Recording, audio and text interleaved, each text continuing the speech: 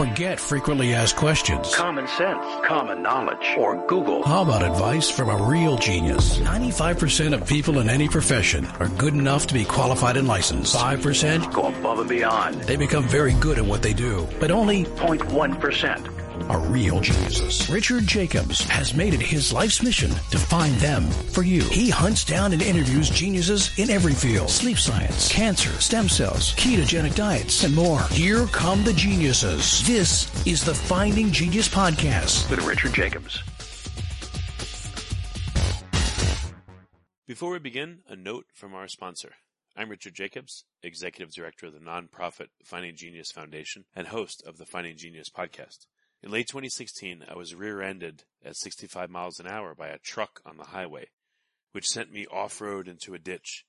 The impact of the collision gave me a concussion and other injuries. At the hospital, a CT scan showed that I had thyroid nodules, which turned out to be cancer. It was then, when I had a biopsy of my neck, that I realized even if I was a millionaire, I wouldn't want a second or a third biopsy due to the pain and the invasiveness of it. And appointments at that time for thyroid experts were 3 to 6 months out. And I was worried about dying now, even if that was irrational. So because of this, I've decided to raise money to conduct a literature review on steroids, on the causes of anxiety and depression, a condition that affects well over 50 million people in the United States and hundreds of millions worldwide.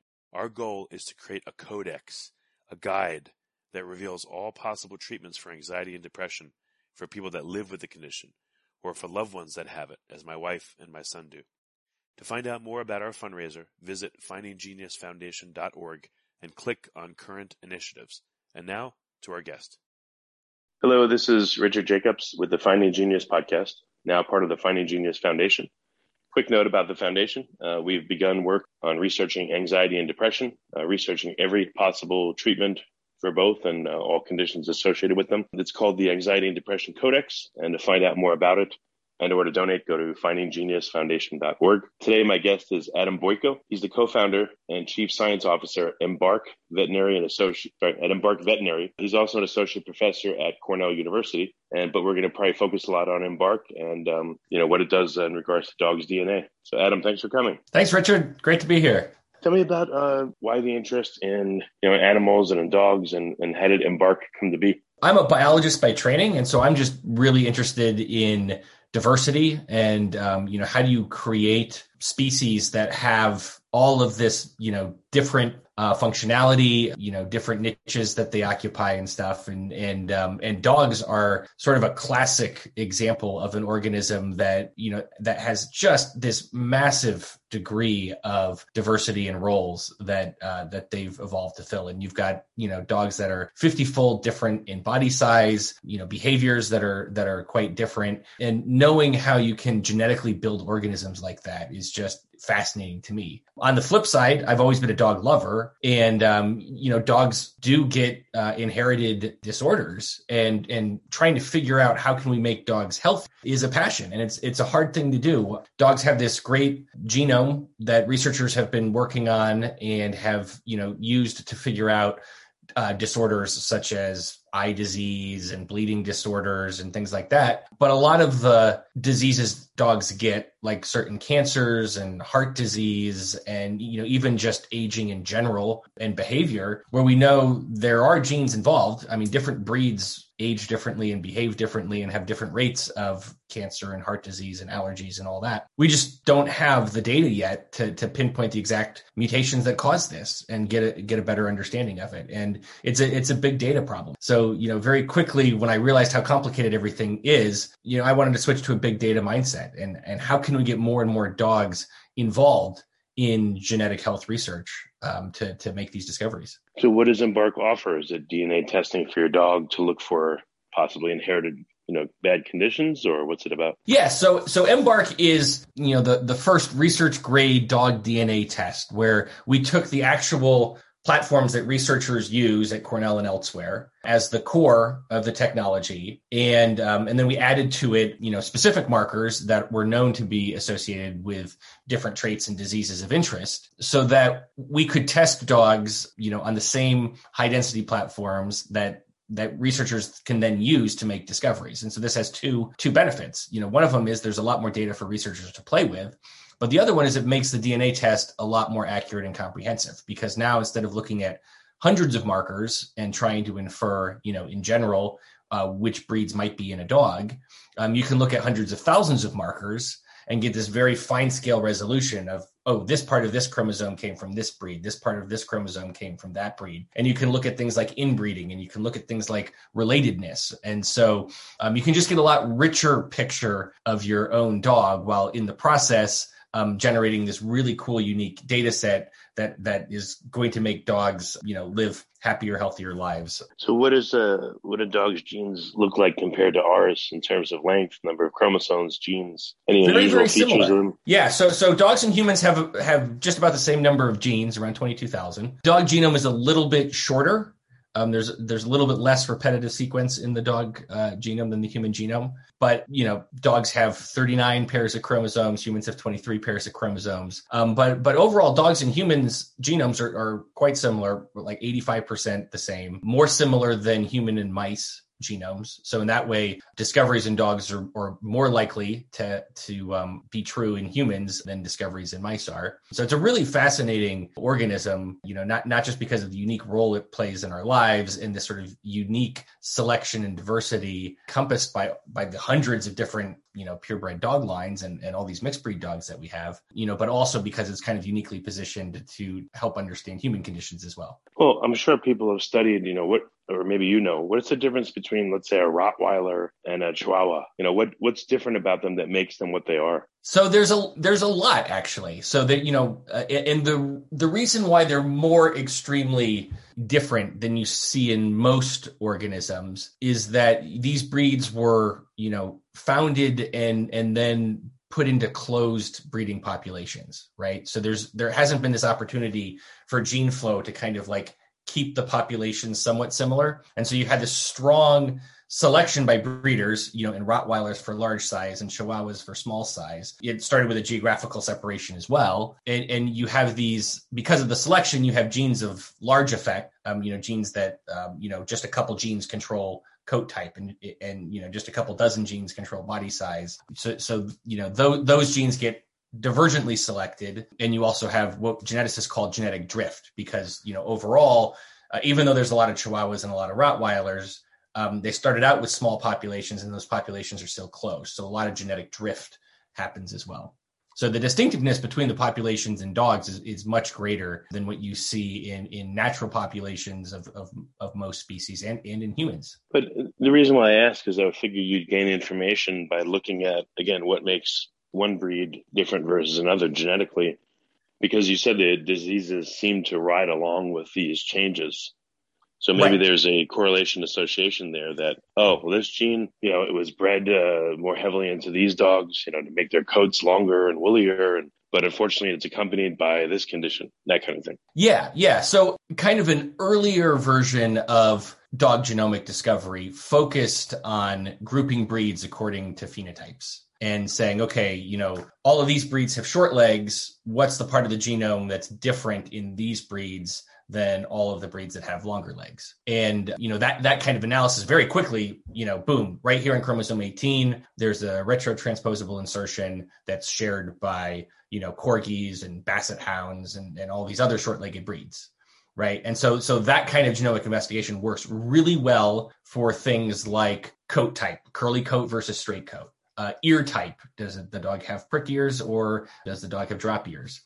Certain strong morphologies that are, breed stereotype. It actually doesn't seem to work that well when you look at things like behavior or disease risk, where you can compare the breeds that have high levels of cancer or certain kinds of cancer to breeds that report lower levels. And you don't really get any clean biological signals from that. And so it's just that some breeds like golden retrievers maybe have an elevated cancer risk, but it's not that all golden retrievers, get cancer. It's like maybe 50% of them get cancer. And the average for a dog is 30% of dogs, wind up dying of cancer. And so for some breeds, it may be as low as 15%. But because of all that noise within the breeds, you really do need big data sets of individual dogs that you've analyzed and that you have the information of how long did this dog live? What did the dog get diagnosed with during its life? How did it respond. And so building up those data sets are kind of where we're at now in this second generation of large scale canine genomics.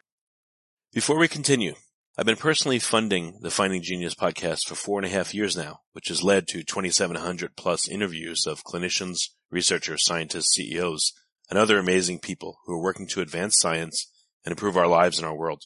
Even though this podcast gets 100,000 plus downloads a month, we need your help to reach hundreds of thousands more worldwide. Please visit findinggeniuspodcast.com and click on Support Us. We have 3 levels of membership from $10 to $49 a month, including perks such as the ability to see ahead in our interview calendar and ask questions of upcoming guests, transcripts of podcasts you're interested in, the ability to request specific topics or guests, and more. Visit findinggeniuspodcast.com and click Support Us today. Now back to the show. So what are you looking for in the Embark test? What particular elements are you considering? We're trying to have a test that is as comprehensive as possible but grounded in where the science is today, but setting up the data so that we can expand genetic testing tomorrow and in fact update people as more results become available. So right now, we test for all of the different coat color, variants that are known to be important. Whether your dog has curly coat, straight coat, long coat, short coat. We made a discovery about eye color. So this is the first ever genetic discovery in a commercial DNA test outside of humans. Just asked owners what color is your dog's eyes, and sure enough, found a gene associated with dogs that had blue eyes, particularly Siberian Huskies. And so now that's reported on the panel as well. And what's of interest to lots of people is this health, information. And so we test for a dozen different bleeding disorders, 24 different eye conditions, drug sensitivity, which is important for when you're treating the dog. Things like bladder stones and other kinds of conditions that are completely preventable if you know about them. And in a small but non-zero number of dogs, 1 to 2% of dogs may suffer from it. And just knowing about it is going to change your dog's outcome. And so in fact, many people after taking an Embark test wind up changing the way that they care for their dog and preventing things that are preventable if you know about them. Well, so what are some examples of conditions that people can do something about, or it's just that they have knowledge, but they can't really do anything about it to help the dog? So it runs the gamut, so again, for bladder stones, you just feed the dog a different diet and the dog's not going to get the stones. For some of the eye disorders, you can give the dog supplements and you can delay the onset of it. Even for things where you don't know that there's nothing you can definitively do to prevent the disorder, what to look out. And so you can diagnose it more cheaply and more effectively, and your dog doesn't have to suffer for as long because you know what you're looking out for. In many cases, the differences are just the environment that you set up for the dog, right? So intervertebral disc disease, obviously you want to keep the dog thin. That's going to help prevent that from occurring in the dog. You can also, you should also try to reduce the amount of jumping that your dog does. So maybe you buy ramps for your dog. The surgeries for that are very expensive and painful. So anything you can do to prevent the onset of the disease, knowing that your dog has a genetic predisposition for it. Well, what are the most popular tests requested, or do people get it in a bundle, or how does it work? So that's the great thing is you get it in a bundle. You don't need to think about, is it worth testing for this? Is it worth testing for that? So we have this genetic platform that we can add everything that we want to test for onto the one platform and offer it for one price. And this is particularly valuable for people who own mixed breed dogs because they don't necessarily know all the breeds that are in their dog's mix. And so they don't know what the genetic risk factors are that they need to test for their dog. But even for purebred owners, there's over a dozen tests that are relevant to Labrador retrievers. And if you were to buy each one of those tests separately, that would be an extremely expensive proposition. But here with just one cheek swab, we can run it on a comprehensive array. Again, these research arrays encompass hundreds of thousands of probes and markers across the genome. And so it really is a different in kind genetic test from what had previously been offered. If a dog's a mixed breed, what percentage of, let's say I have a Rottweiler and it has 10% bulldog in it. Is that enough to change it significantly where it'll be more of a bulldog phenotype? Or, how do these percentage mixes of mixed breeds show up in the genetic? Yeah, so that's a great question. It depends wildly. In fact, if you had a litter of Rottweiler bulldog mixes, you would probably see quite a variation in the phenotype, right? So if the offspring happened to have its 10% of bulldog overlap the mutation on chromosome 20 that causes the white spotted coat. So you see this, this background white in bulldogs. Then it's not going to have the Rottweiler coat look. It's going to have the bulldog coat look. If it happens to overlap the sort of droopy, jowly, drooly cheek locus, then again, it's going to have a much more bulldog look. Although I guess Rottweilers have that to some extent. If you like this podcast, please click the link in the description to subscribe and review us on iTunes. So looking at the dog, you can pick out individual traits that may have come from certain breeds, but because it's by chance which genes came from which breed, it's hard to first of all know all the breeds that go into a dog, but also it's really hard to estimate the fraction of the genome that came from the dog. And so my brother's dog, which is clearly a pit mix, is actually only half pit, and a quarter of its genome is golden retriever, which you can't tell by looking at Harley at all. But Harley loves catching frisbees, loves retrieving, and actually is a carrier for a golden retriever specific ichthyosis. So we know, yes, there's, definitely her genome was impacted by this golden retriever ancestry that nobody at the shelter would have guessed, nobody around the water cooler guessed until the genetic results came back. So are these, do these have to be prescribed by a veterinarian in order for people to use, or is this just commercial kits you can use? Right. So this is just something you can go online, go to embarkvet.com or Amazon and or Chewy and order a kit. It gets shipped to your house. You activate the kit, swab your dog. It's just a cheek swab. Mail it back, and then you'll get an email telling you when your results are ready, and you can log in and you can learn, all about, not just the ancestry of your dog, but also health traits, relatives. It's really cool. I think the Amazon reviews are higher than they are for any other, not only dog DNA test, but I think any other DNA test. People really seem to want to know more about their dogs, almost more than they want to know about themselves. How does this compare to, like 23andMe for people? It seems like there's the same thing for dogs. You can swab them, send it in, and see like they're part this and part that. Does this encompass that, or is it separate? Yeah. So under the hood, the technology is very similar, right? DNA is DNA. And so these, research grade chips that we use are the same platform, except these are built on dog DNA and not human DNA. So in that sense, the specifics about it are different, but the general technology is the same. And then the idea that owners can go back on and can, fill out surveys about their dog, update us about their dog's medical history, and that in turn goes into scientists' hands to make new discoveries. It's in that sense very similar to the 23andMe model. And I know researchers at 23andMe, they're really proud of the research they've been able to do there in all sorts of different areas, Parkinson's disease and depression, and so it's a really rich data set now that they've been able to collect. There about probably 20 million human genomes they've got in their data set. What are some very mysterious parts of the dog genome that you guys are looking to examine? How much of it is known, how much of it is still unknown? Oh, that's a really interesting question. So some of the latest advances in dog genetics in the last couple years have been these technologies that have enabled us to fill in a lot of gaps in the dog genome. So, dogs, like other species, have repetitive sequences in their genome, and those traditionally have been gaps. They haven't been able to be analyzed with the older sequencing technologies, but now there's, newer ones out. And so they've given us a glimpse into those. We've been able to piece it together better. And so, one of the things is our platform keeps evolving. And so we've added in more genetic information in those regions, so that we stay on the cutting edge of science. And so we can see, this part of chromosome 3 that we didn't have before, now let's add it to the test and see if it comes back associated with anything. And so that's pretty exciting. There's also, as I alluded to before, lots of complex diseases and traits where it's really not that the genome itself is mysterious. It's that the genetics behind it are complicated. And so therefore you need really big sample sizes to kind of find those more subtle impacts that lead to it.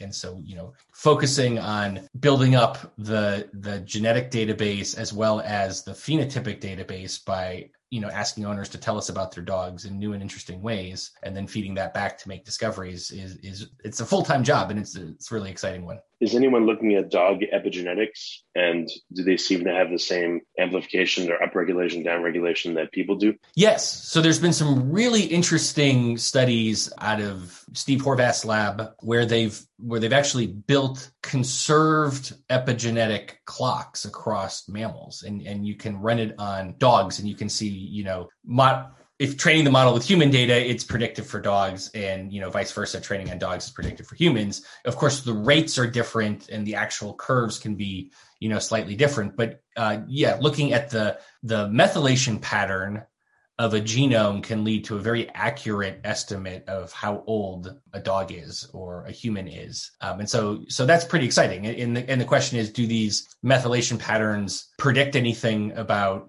future disease risk, behavior, a whole gamut of things? I mean, the degree to which they're associated with gene expression is high. And so you expect that, this might be a way to make discoveries in these complex traits and diseases that have so far been resistant to robust discovery just using genomic data alone. Well, very good. Where can people find out more about Embark? Where can they go? Well, I encourage everyone to go onto the website, embarkvet.com. It goes into the history of Embark. It was founded by my brother and I, who together had been researching dogs for over a decade, including village dogs, these sort of random bred dogs, throughout most of the world, which I argue is kind of the natural dog. And then what we have done since then, building purebred populations, has certainly made dogs an exciting species and a special species. But it shouldn't be confused with what it means at its root to be a dog. So and there's been some news articles too of various discoveries that our scientists have been able to make, and as well as various efforts that our team puts in just to improve dog welfare in general. Oh, one last thing. Are you going to be doing work on cats, or is dogs plenty of work and there's no time? Right now, that's been the case, that with dogs, there's plenty of work and there's no time. I mean, I like cats too. Scientifically, I think dogs are more interesting, but I know cat researchers that say cats are more interesting. So it's a bit of a scientific debate right now. But I do hope that DNA testing for cats gets better and better, like it has for dogs. It's a really exciting opportunity for pet owners to kind of share more about their companion and be able to offer the best care and insights for them. Well, very good. Well, Adam, again, thank you for coming on the podcast. And it's a very cool niche type of thing that you're working on at Embark. So thank you. Thanks, Richard. If you like this podcast, please click the link in the description to subscribe and review us on iTunes. You've been listening to the Finding Genius podcast with Richard Jacobs. If you like what you hear, be sure to review and subscribe to the Finding Genius podcast on iTunes or wherever you listen to podcasts. And want to be smarter than everybody else? Become a premium member at findinggeniuspodcast.com. This podcast is for information only. No advice of any kind is being given. Any action you take or don't take as a result of listening is your sole responsibility. Consult professionals when advice is needed.